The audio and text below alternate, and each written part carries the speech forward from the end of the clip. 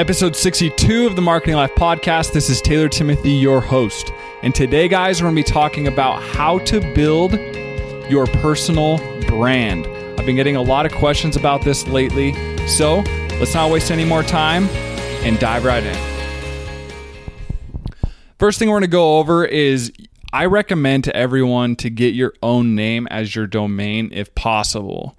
So what do I mean by that? Like, my name is Taylor Timothy, so I own the domain taylortimothy.com.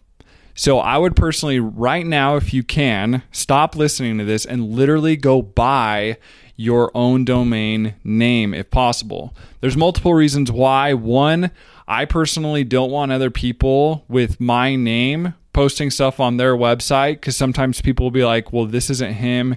It causes confusion. So I always recommend that you guys go out there and buy your own name as your domain. The second thing we're going to go over is get your colors picked out. So 5 colors max is what I recommend. So now what I mean by the 5 colors, here are some of them. 1, you can always have gray, you can always have white, you can always have black. So that's 3 colors. Now I recommend that you only have 2 other colors. So blue, red, green, orange, whatever it is, but only 2 more colors on your website. We don't want your website to look like a rainbow. So if you go out there and pick red, yellow, blue, green, now you're starting to look like a rainbow. So I recommend always having 5 colors max. And again, gray, white, black, a color, and color 2. So whatever works for you there. The third thing we're going to talk about is picking your niche. Some people say niche. I don't know what it is, but pick your niche.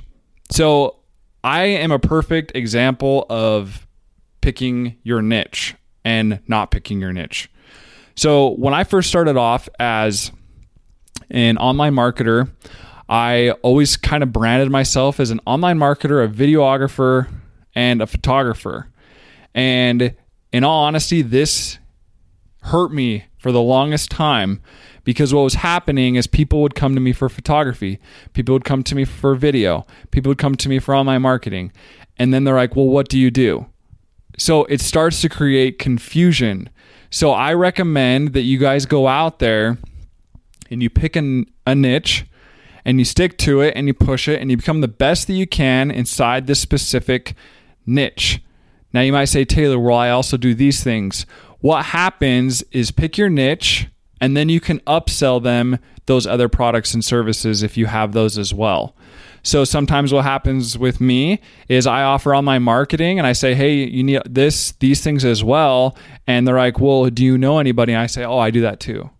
And so what I've found is that you just need to go out there, you need to brand yourself and pick that niche and push it as hard as you can. The fourth thing we need to talk about is when creating your personal brand is you need to have lead magnets. So I preach this all the time on this podcast of having lead magnets. You need to have free offers on your site that you can give people to show you, so that you can show them that you are the expert in this industry. The more lead magnets you have, what happens is they go, this guy really knows what he's talking about. He's got this checklist. He's got this video series. He's got this guide. He's got this quiz.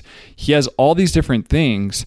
And now your personal brand is growing because they look to you as the expert because of all of your free content that you have. Then the fifth thing, obviously, is creating tons of content.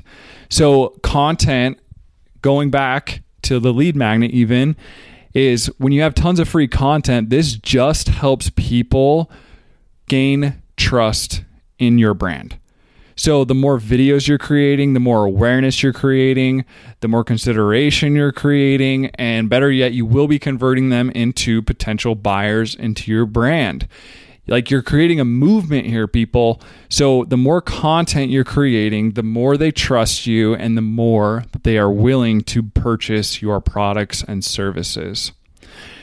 And the sixth and final thing that I want to talk about with building your personal brand is just keep pushing.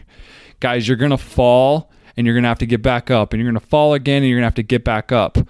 It's a constant movement of building your own personal brand.